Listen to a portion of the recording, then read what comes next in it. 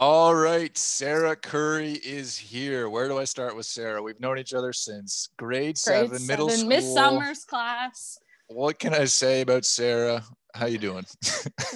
Don't say anything. Really good. I won't say anything. Yeah, please. You're like, I have multiple things I could use against Sarah right now. You shut up. We've been friends for a long time, and you reached out. You wanted to come on, and I appreciate it. Mm-hmm. What's going on? How you doing? Let's have a conversation. I am doing again. great. Oh yeah, so it's the post podcast. Yeah. Great. My cat is being an emotional support animal right now in front of me. So if my camera bobs, it's because she's hitting her tail with it. Ease up. Okay. Yeah. That's and good. Yeah, Emotional excited to be here. Support animal. Yep. Listen First to one a on the bunch show. of your podcasts. Oh, thank you very much. Coming on. Love it. Love what you're doing. And then I listened to your most recent one with Miss Flick. Did you have her as a teacher, by the way? I did have her as a teacher. I forget what she even taught me. I blacked out a lot of high school. I'm not gonna lie to you. Same. Yeah, just keep it down there.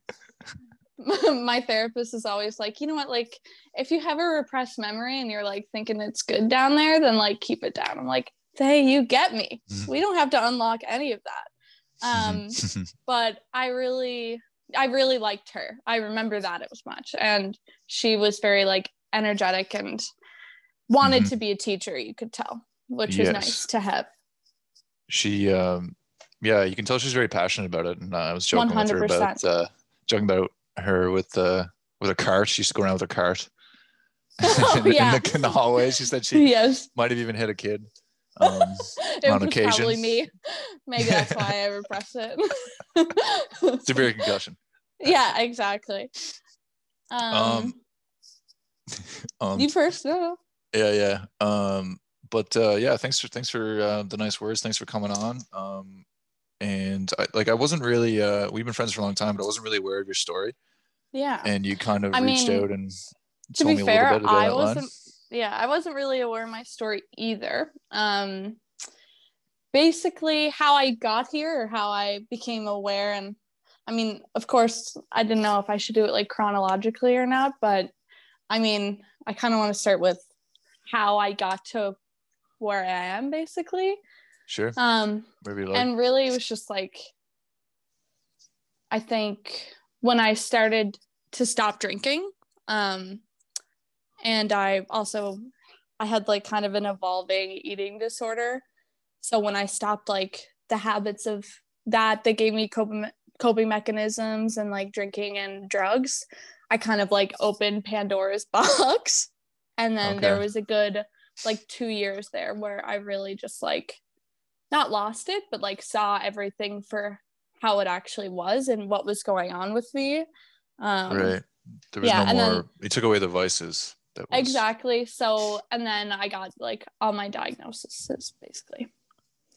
Yeah. So was that?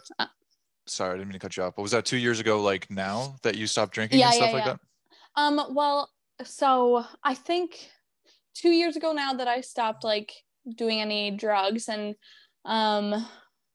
like I still will have a beer now and then, but I haven't gotten drunk since August. So that's pretty good for me. Comparing to how it was significantly before. Like slowed down on it. It's not a regular thing with your. Yeah, well, it used to be like every day, right? Like I was working in the restaurant industry, and I still am, but it's just different for me now. And I would drop out of school a million times, and I just was. Yeah, I was really, really trying to bury a lot of things. Looking back on it now, you obviously like don't see it in that time. And I don't think any of my friends saw it at that time too, because I really was just like the fun person to be around and check on your fun friends.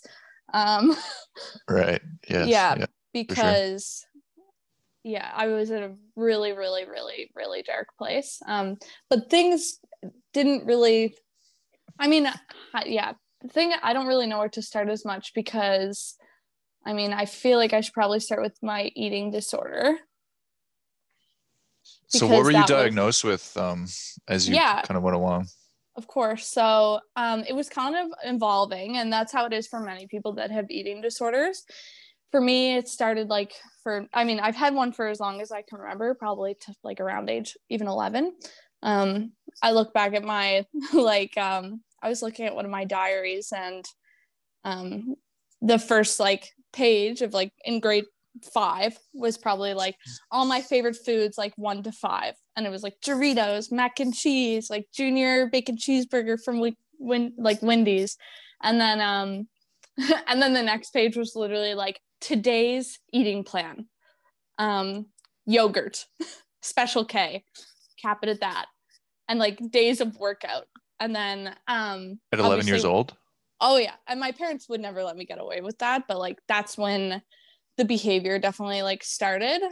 Yeah, like I don't know, it just took like, yeah.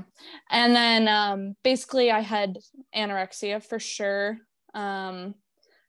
through middle school and really, really through high school. Like high school was really bad, but I don't mean to cut you off, but like before starting that kind of behavior at 11, do you recall like what led up to it?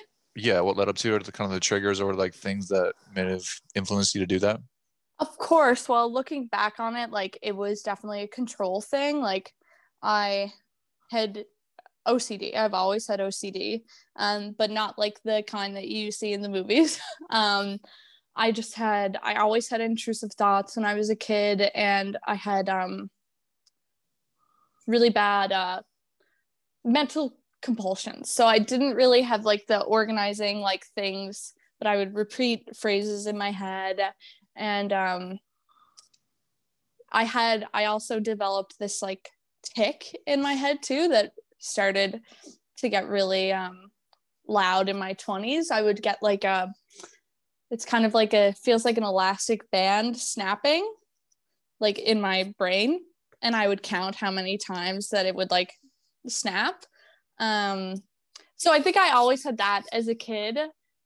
So I think a lot of it was like control and needing. So you're focusing on something you control because you feel like you couldn't control your thoughts. 100%. And that's also a thing that eating disorders are definitely like embedded in, is not what you also see in the media. It's not just like, I want to look like Kim Kardashian. Like it's much, it can be like that. And that is also an eating disorder, like 100%. I'm not invalidating that, but for my eating disorder, it wasn't that. It was definitely like my mental health that needed a vice. And yeah, so in high school, it was always anorexia. And also I was like, just wanted to be like cool, basically. And that was like like you had to be skinny pretty much. So, and then in first year uni, I was in women's studies courses, and I was like, what am I doing? Like kind of like snapped out of it. And then I gained weight, which was awesome. Like to me, whenever I've gained weight, like that has meant that I was happy, like in all honesty. And then, so I was. I don't mean to cut you off again, but what did that look like? Like in high school, like did that's just kind of the same kind of behavior where you would like plan out your meals and stuff like that, or like what did that look like for you? Not even, of course I did that. Like I would do it like once a week. I would probably like plan out my meals, but I would never even stick to that. Oh, and like I would probably just have like an apple a whole day and then like supper. But not even that. I also was abusing running a lot. Like I run now in a healthy way, but like before I would only eat the apple and then I would run 15K, like just like things that, it's funny with exercise too, because I'm in the place now where I'm not like afraid to exercise and stuff like that. But going back into it, you have to be really careful, especially with somebody like me, because I will like abuse it. Becomes obsessive. Exactly. Like, and so yeah, and then first year uni, I got out of that. And then I was in second year uni, I was in a relationship. But also this one probably like I was really, really heavily drinking too. So like I wasn't being as bad as much with my eating disorder. I felt like I had recovered from my eating disorder because the anorexia was pretty much done. But if I've learned anything, it's that when you kind of have one, you have to be very wary because it like evolves into different things unless you have to get professional help. Right. Which I never got. I never went to therapy any of those times. And then before I go any further, I also got diagnosed with panic disorder. So I was playing hockey a bunch and I would have these concussions. Like I think I got 3 or 4, but I had never hit my head. So looking back at it now, I know they weren't concussions. I would like kind of convulse and black out and go to the hospital, but they were just really bad panic attacks. Yeah. So what did that look like? Did you literally fall down on the ice and like black out?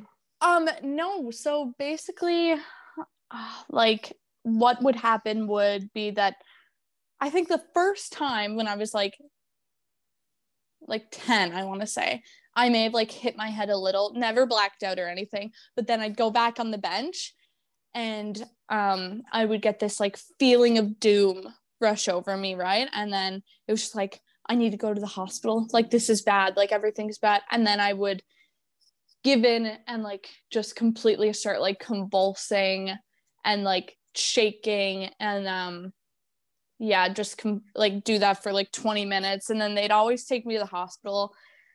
And that happened 3 times, I believe. And I remember every time too, because I was a kid and I had no idea what panic attacks were. And I remember them saying like, this is a concussion, like you hit your head and you got a concussion. So like in my kid brain, I was like, you don't remember anything. You don't remember so I remember like acting like I'm like, oh, like coming to life. And the light's so bright in here. Dead ass. So I remember as a kid doing that, and the doctor just walking around slow with an ice pack in your head like, for 2 weeks. Yes, and I never like obviously I felt fine afterwards, but it's funny to look back on. And then I remember. But you believed it, right? Like that was your reality. They told you that. And yes. There's no reason for you not to believe it.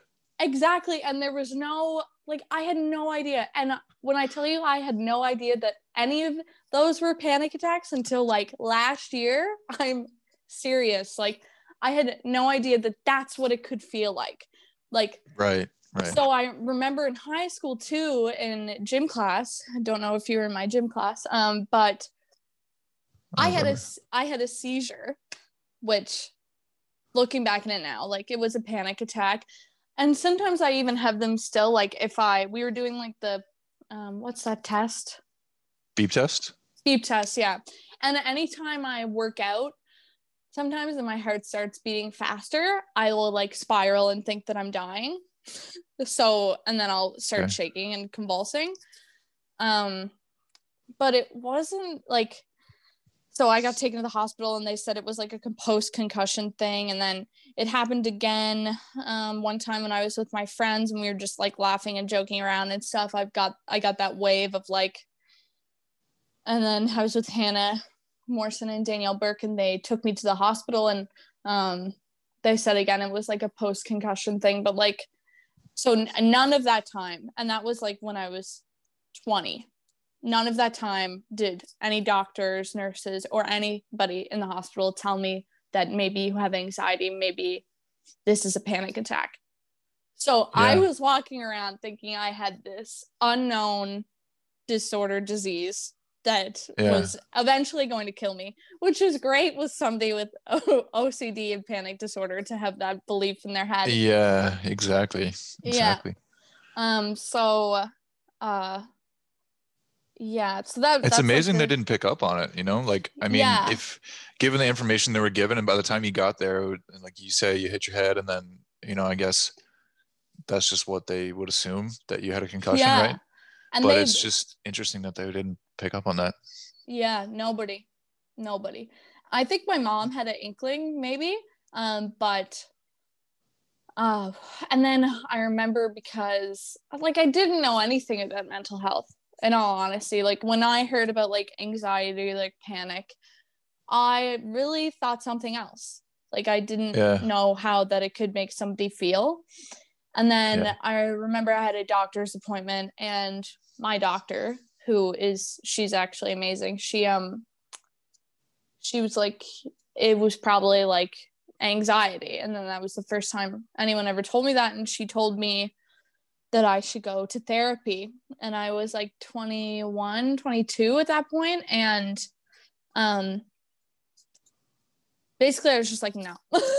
I was still like, I was drinking a lot, and that just like wasn't in my repertoire to like, that I needed that help. Like I thought that I thought that therapy and like anxiety and stuff was for like somebody else, like not me. Like I'm level-headed and like so chill. Like I smoke weed and like drink, like I'm chill. Right. But I was not that, the least chill. And yeah, so I think that's interesting though, because I think that's super common, right? Where people feel like maybe that situation, but also like they're scared to, and maybe there was a little bit of that with you too, where you're scared to actually go in and make the step and take a look at what's going on. And I mean, it's just such an unknown too, like going from like just living your life to being like, I need like to go to therapy and figure my shit out. And I know I probably will talk about it, but once you get there, it's nothing to be scared about. But taking that first step is just so hard for a lot of people, I think. 100%. And I mean too, I think I was in like a lot of denial. I think that I was definitely like a mental health like advocate at that time. I was definitely not in denial in those terms. Like I had many friends that were suffering with stuff, and I've understood that, but I couldn't understand like myself, if that makes sense. But yeah, and then I moved to Halifax around that time, and I mean before then in PEI I was drinking so much and having a lot of fun and very carefree, and being like, my public appearance was much different than my private experience, if that makes sense. But yeah, so then I moved to Halifax. So what was your private experience during that time when you were drinking and stuff? Well, I remember like I would drink until like 4 or 5 in the morning, and then I would come home and just like lay in the shower for hours, just like in a complete shell of myself, basically. And it was like that a lot. And I mean, I had a boyfriend at the time too, and everything was very like a facade for me, I think. Like, again, how I was appearing to the public and what that relationship was, like very surface level. And I was trying to keep things like that for a very long time, and not being myself like 100%, still being like, I was just trying to be fun. Like I was just trying to be fun and funny, lighthearted. And then there would be those moments where I would be very alone, even though I had so many people. And yeah, I know, I mean, this too was like, those years, like 20 to 22, they were years that I wasn't actually like super harmful to myself, other than like the drinking a lot. Those years, I think I was just trying to fake it until you make it. Yeah. And I went to the doctor a lot, but again, other than that one time my doctor said anything, I was always going to a clinic, and they would always just say it was something different. And I was also very obsessive in that way, like thinking I had a lot of health concerns, but that didn't really ramp up until about like a year or two ago. Yeah. So get started into 23-year-old Sarah. That's when I went through a really, really tough breakup. So I was drinking a lot. I dropped out of school and I started exercising a lot, like in the having a glow up. That's what people like thought of it as, but it definitely was not that. And then that's when my eating disorder evolved into bulimia. So no, that I was 22, not 23, 22. So yeah, like the bulimia was really like a control thing. Right. And it became like an addiction of sorts. Like if you ask anybody who's had bulimia, they would say that it was very like addictive. And two, like when you have OCD, you usually feel a lot of like guilt and shame for like the thoughts that you're having and yeah, like what you're thinking of. And it was really just like a release of it's right. Kind of, it's like hurting yourself, but you were like, yeah, it's very like releasing. I mean, literally and figuratively. Just, yeah, it was like a feeling of hurt, but it also alleviated it was tense like feelings. Unhealthy stress release. Like once you throw up, exactly. You feel that feeling after of like relief. Yes, exactly. And yeah, so I did that for about a year. And I mean, too, with eating disorders, it's something that I wanted to keep doing. Like I knew that it was bad, but like I didn't want people to know about it. And I didn't want people to think that I was like that person that was doing that either, because there's a lot of stigma around eating disorders and how they think people's motives are behind it and things too. Something that gets like kind of has like a shallow fog around it.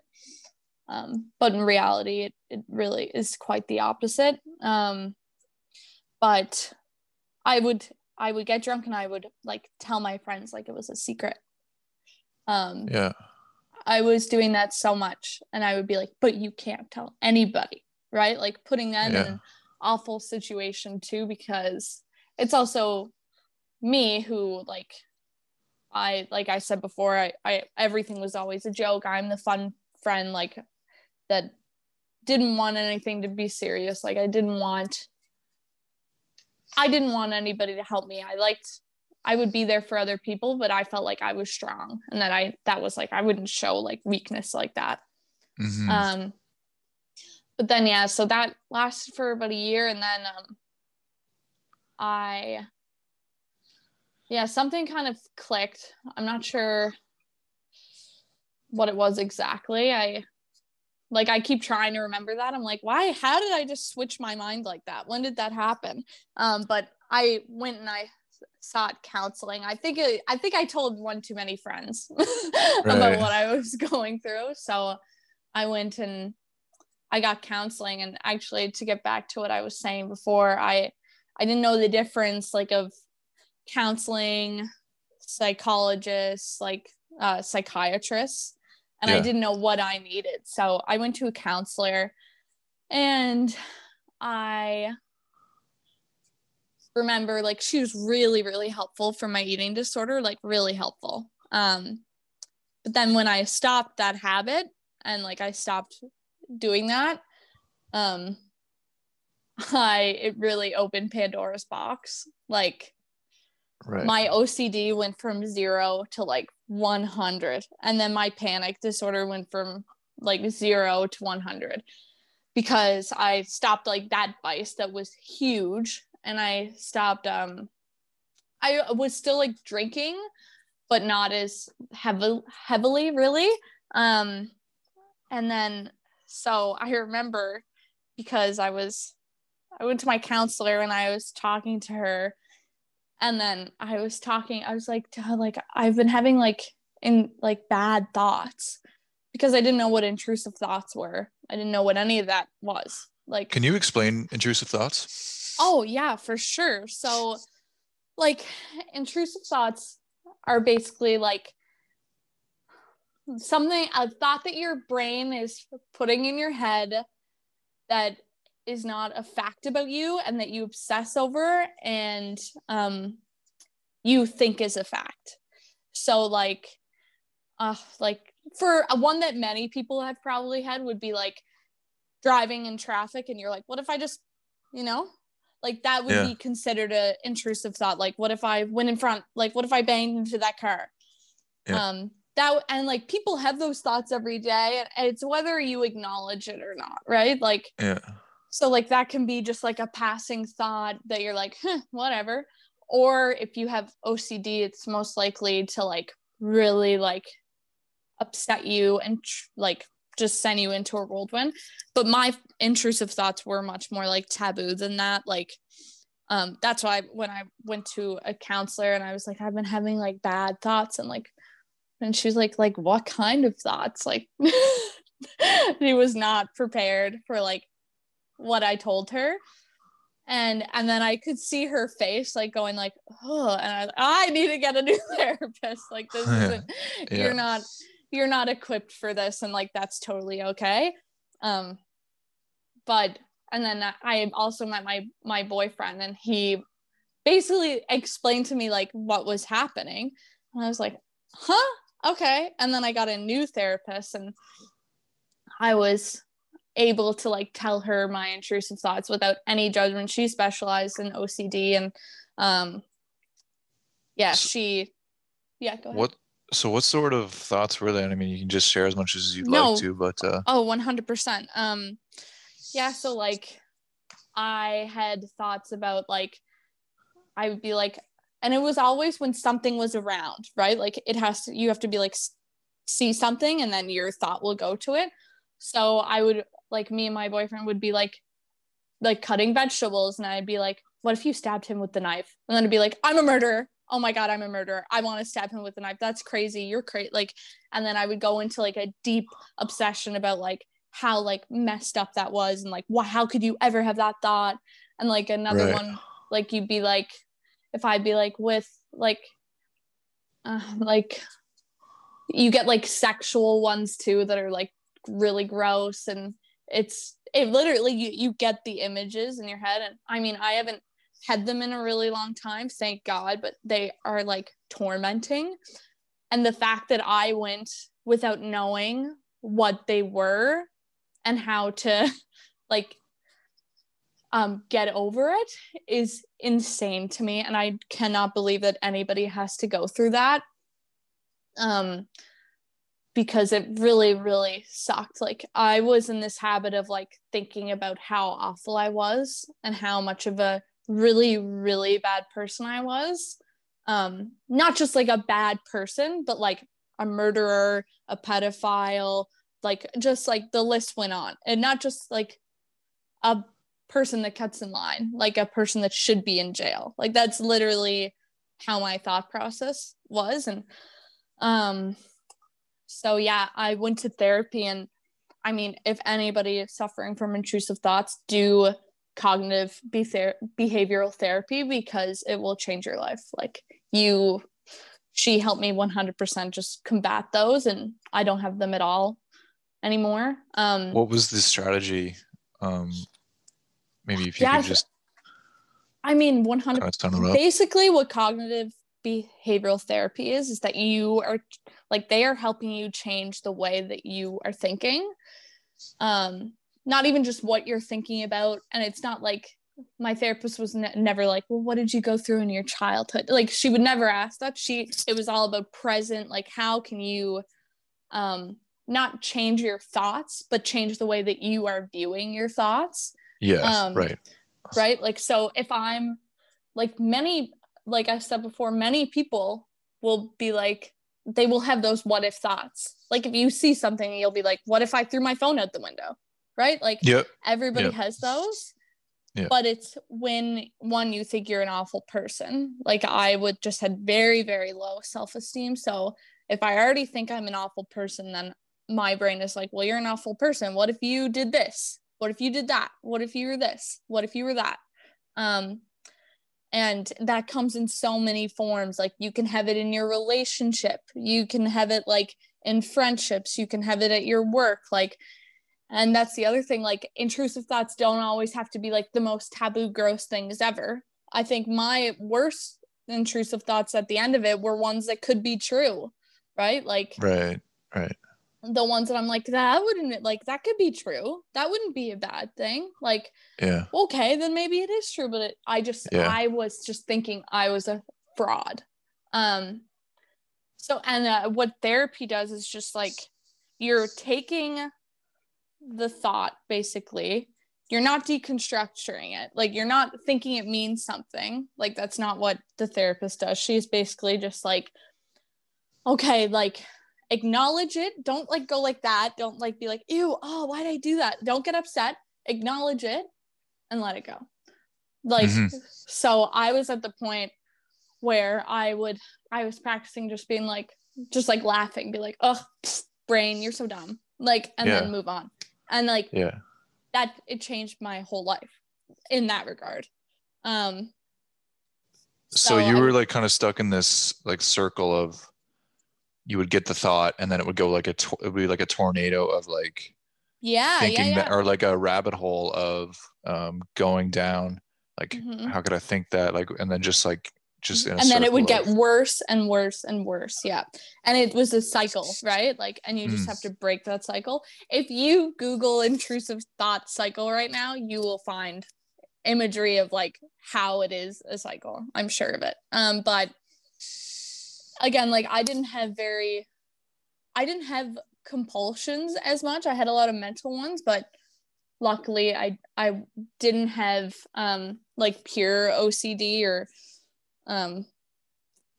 ones where you're like turning a light on and off every time. They weren't physical acts necessarily, other than my bulimia, I think, had a lot to do with that. But so yeah, I went to therapy and did an awesome job with that. So thankful for my therapist. But then when the intrusive thoughts were done, I was having thinking I was dying and obsessing with my health a lot. So I'm not medicated at this point, right? Like, right. So I remember I went to the clinic 4 times in 1 week. And I got the same person every time. And he, like, this is here in Halifax. And at the end of it, he was like, you probably have like some mental health issues. Like, and he prescribed me Lexapro, which isn't what I'm on now. At that point, I was scared to take Advil. I wouldn't take vitamins because I was scared that I was going to die. That was just like my thought process. Everything that I was basically having a panic attack, but all day, every day. So you're constantly in a state of fear. Panic. Yeah. Like unlivable. Wasn't sleeping. And I I worked at Gahan, and I would literally I was almost like being able to mask like what was actually going on inside of me, because I would like be going up to tables and being like, hi, how are you guys? But meanwhile, I'm just like, your arm feels so weird. Like maybe your arm's going to fall off. Like, just like I was in what was going on inside my head, and how I felt like my body was completely opposite of like how I was showing it. Right. And so that was like the next thing that me and my therapist were working on. Basically was just like, how can we like get some of these panic stuff down? Because I took like a panic disorder test, kind of, not test, like evaluation. And I mean, I scored 99 out of 100. Like, So she was a psychologist, not a psychiatrist. So she wasn't prescribing me anything. And it got to the point where, the panic attacks all day, every day. But then remember, like, the head thing that I said was really bad, like the head snapping like an elastic. Oh yeah. You would count them. Yeah, but at this point I wasn't counting them as much. They were just like, it was all day, like, just like, really, it was painful. And it was really scary because I would Google things. I was obsessed with Google. So that's like another way of like you kind of having OCD, like obsessing over like, I don't want anybody to ever know my Google search history because it's just like, I would be like, why does my left-handed finger feels weird? And then I would get so many results. I'm like, I have left hand cancer. Like, it was just really bad.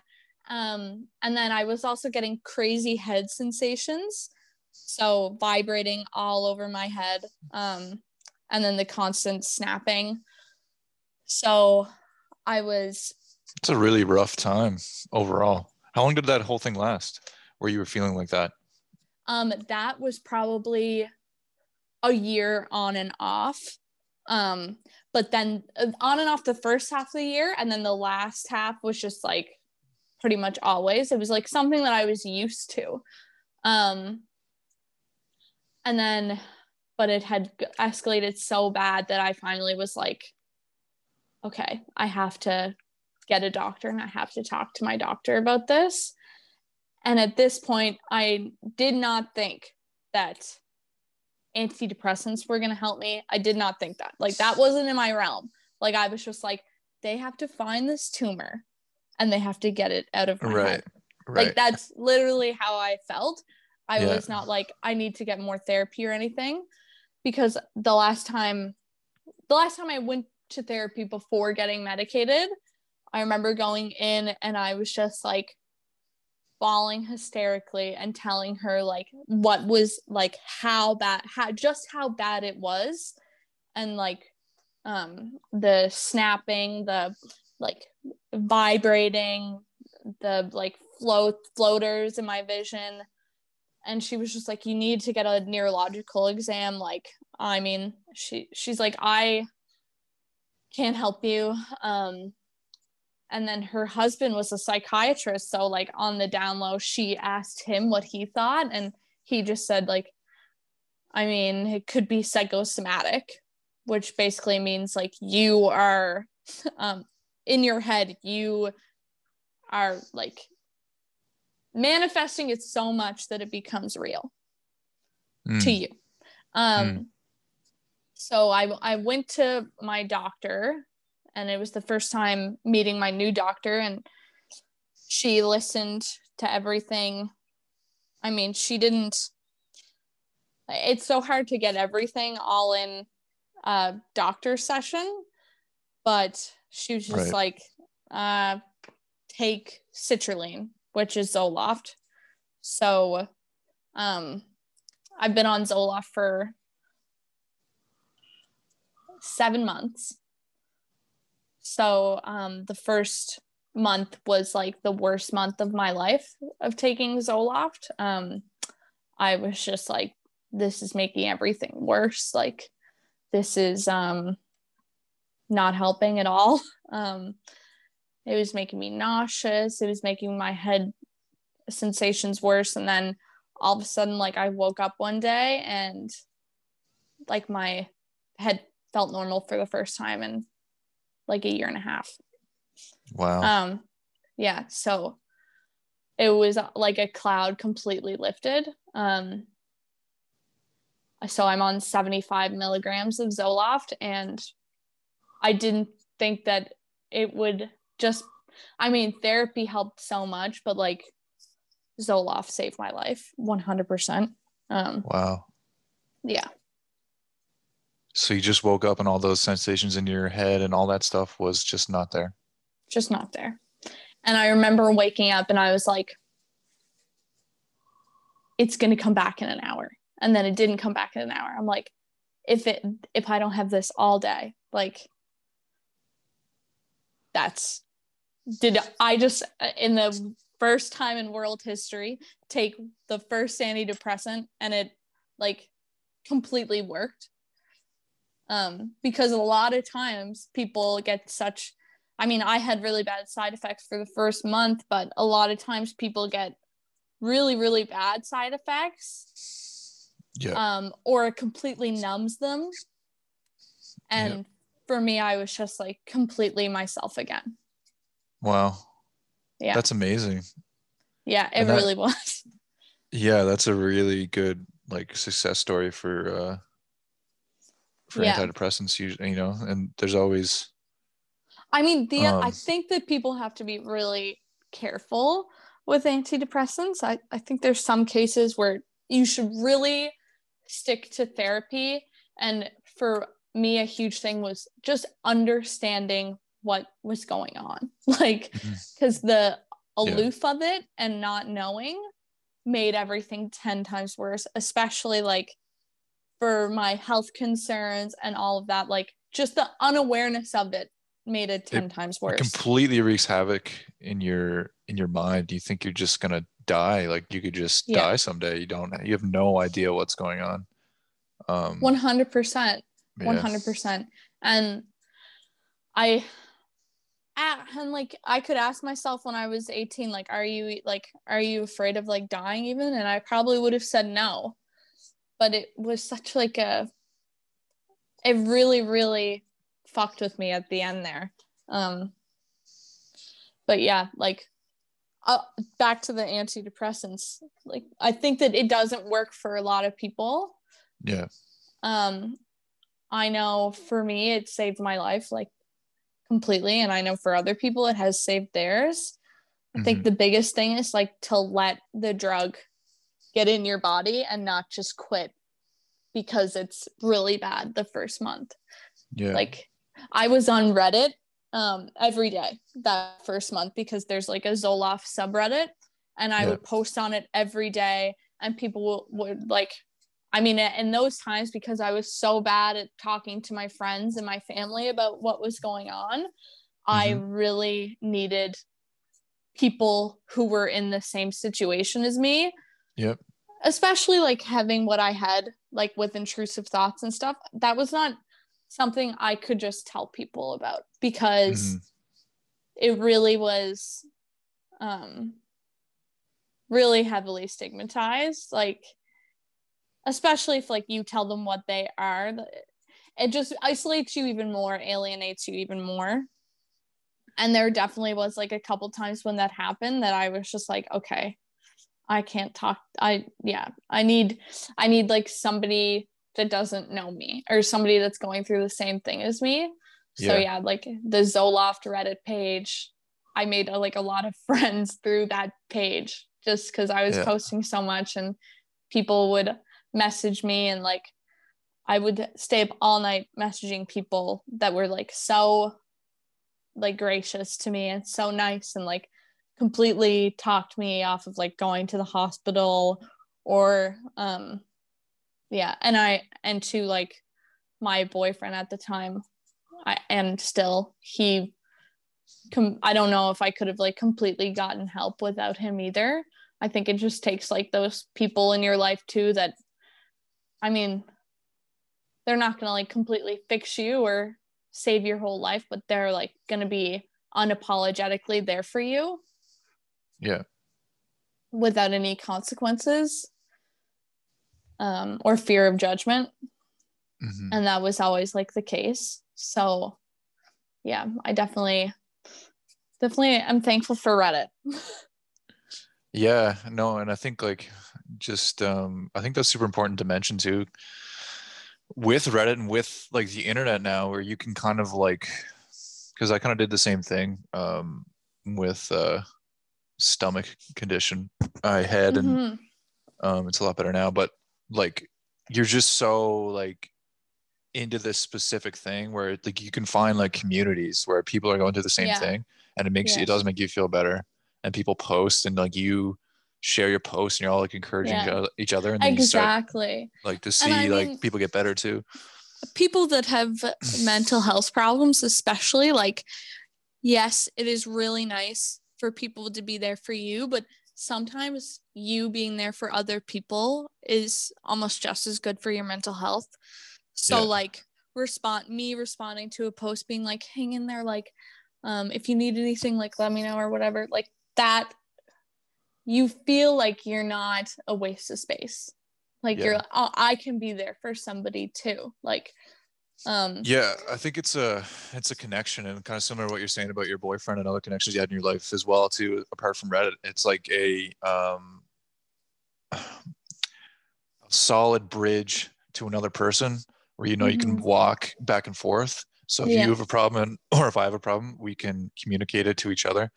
But I always reference this, one of the other podcasts, Joe Puya. He was a counselor, he was a coach, mentor to me, but he talks about the importance of connections, and that's how he phrased it, like building bridges. And the more of them that you have, the more the places you can go. Yeah, the healthier you feel mentally, right? The more solid connections you have.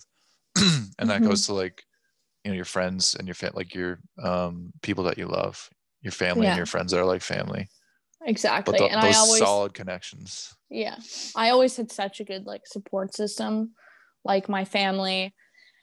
And that's the other thing, is like it was me that did such a bad job at, like, not a bad job, but I just didn't want anybody to know anything. Like, I had put those walls up, and in kind of a hilarious way too, because I made it seem like I was such an open person. Like, I'd be like, I that's how I always, like, you've known me in middle school and high school, like, I would joke about things and people would just, like, think that I was, like, this really open person. But in reality, like, in a way, those were walls to actually keep people away from, like, what was really going on. And misdirection.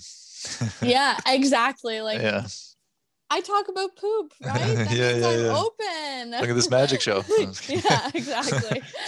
100%. And don't look at me, though.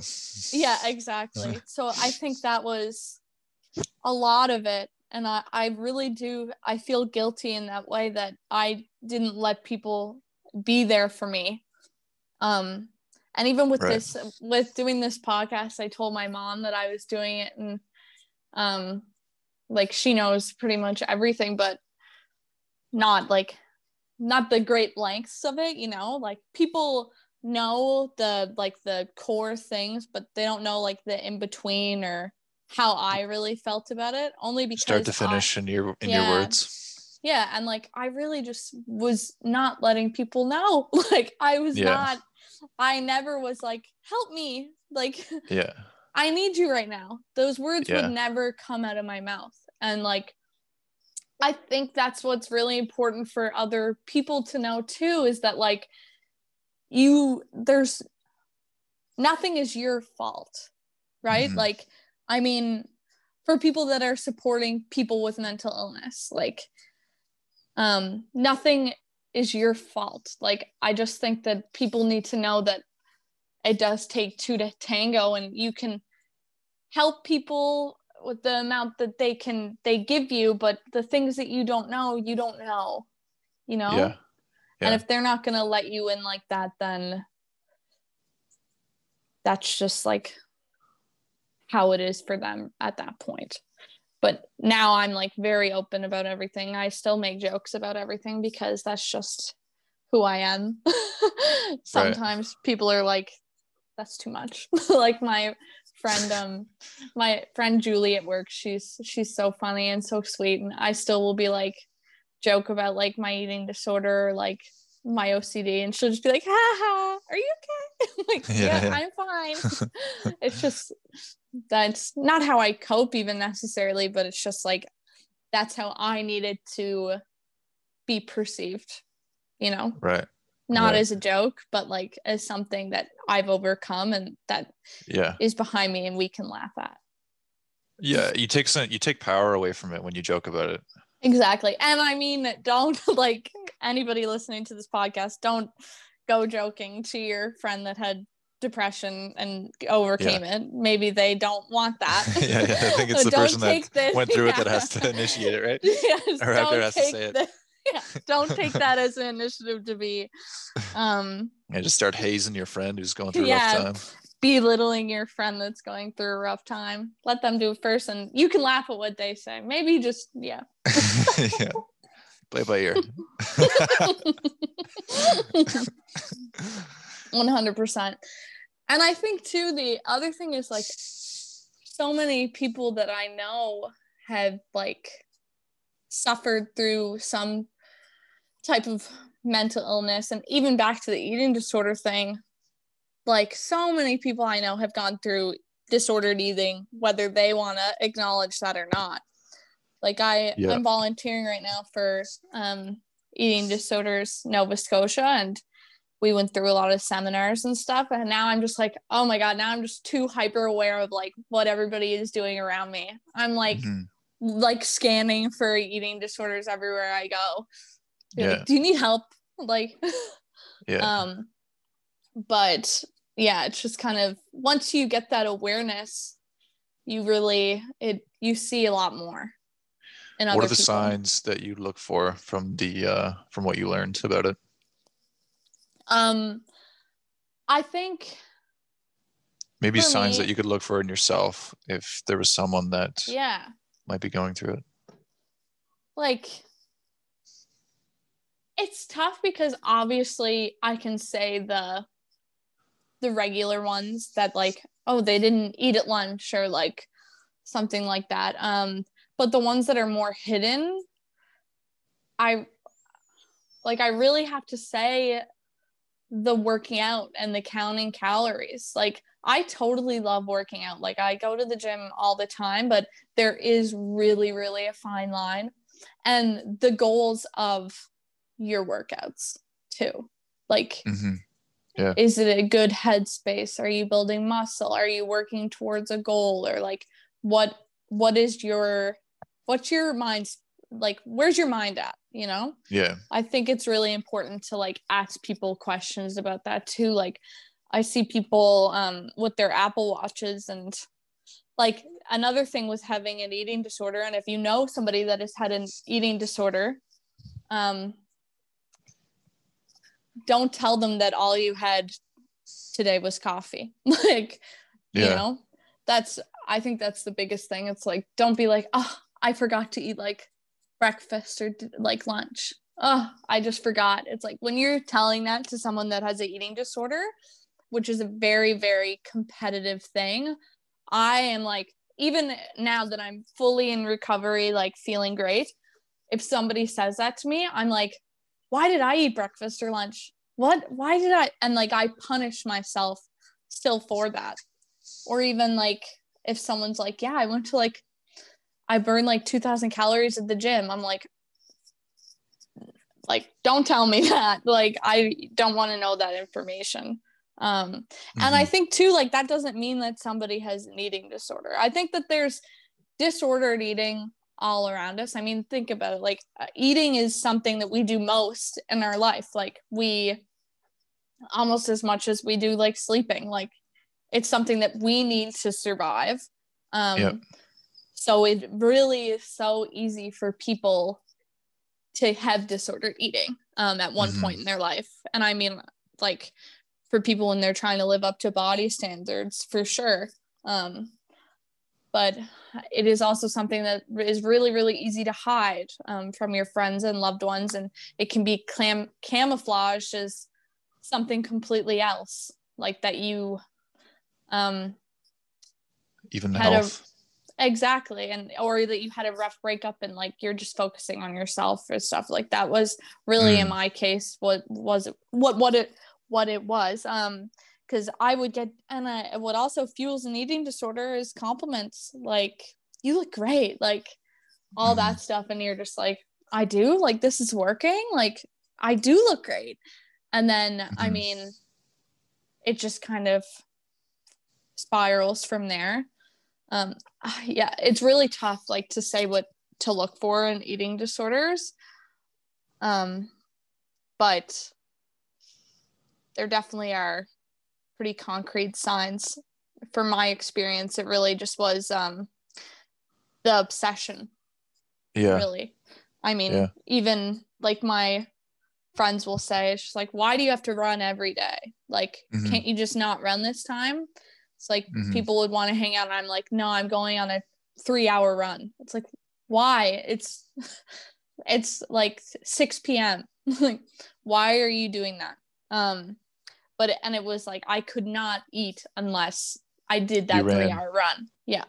It's like you're what's making bribes with yourself almost, like but yeah, it's tough. That's the other thing. It's like people who have eating disorders do not want your help most of the time, so they will lie to you, which I did many times. Like, so yeah, it's difficult. You kind of you need people to see what's actually going on. Yeah, it seems like it kind of goes to like some sort of rock bottom, or there could be an intervention from someone who's close. 100%. That's the thing. Like, I was lucky. I mean, I got professional help, obviously, but I stopped doing I stopped doing like my bulimia had stopped before I got professional help, which that really, really rarely ever happens. And I look back on it and I'm not sure why it did happen. Like, so I forget like the percentage, but it is very, very low for people that help themselves. You usually need, because it's like an addiction. Yeah. So. Right. And there's usually deeper things going on, right? Like, exactly. Right? And I mean, too, like, addiction can be a symptom, right, of something else going on. And it, not that it usually is, but most often.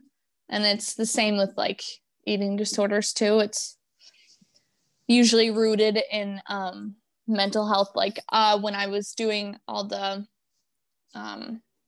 mentor like things for my volunteer work, we met up with a bunch of people that had eating disorders, and we were all talking about like our story and stuff. And it was crazy to see that most people were just like, yeah, and that's when I was diagnosed with OCD, or like, that's when so it's just like,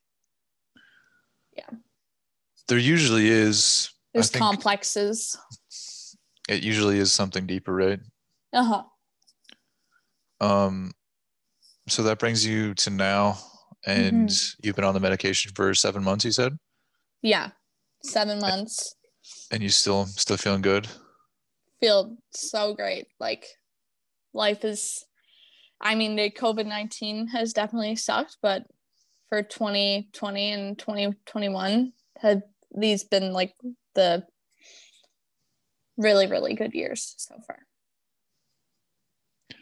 That's beautiful, Sarah. Well, I think might be a good place to end it. I just want to say thanks again for reaching out and wanting to share and coming on, and thank you for being so open about this. I know it's not easy to share, and I really appreciate it, and I think it'll help people.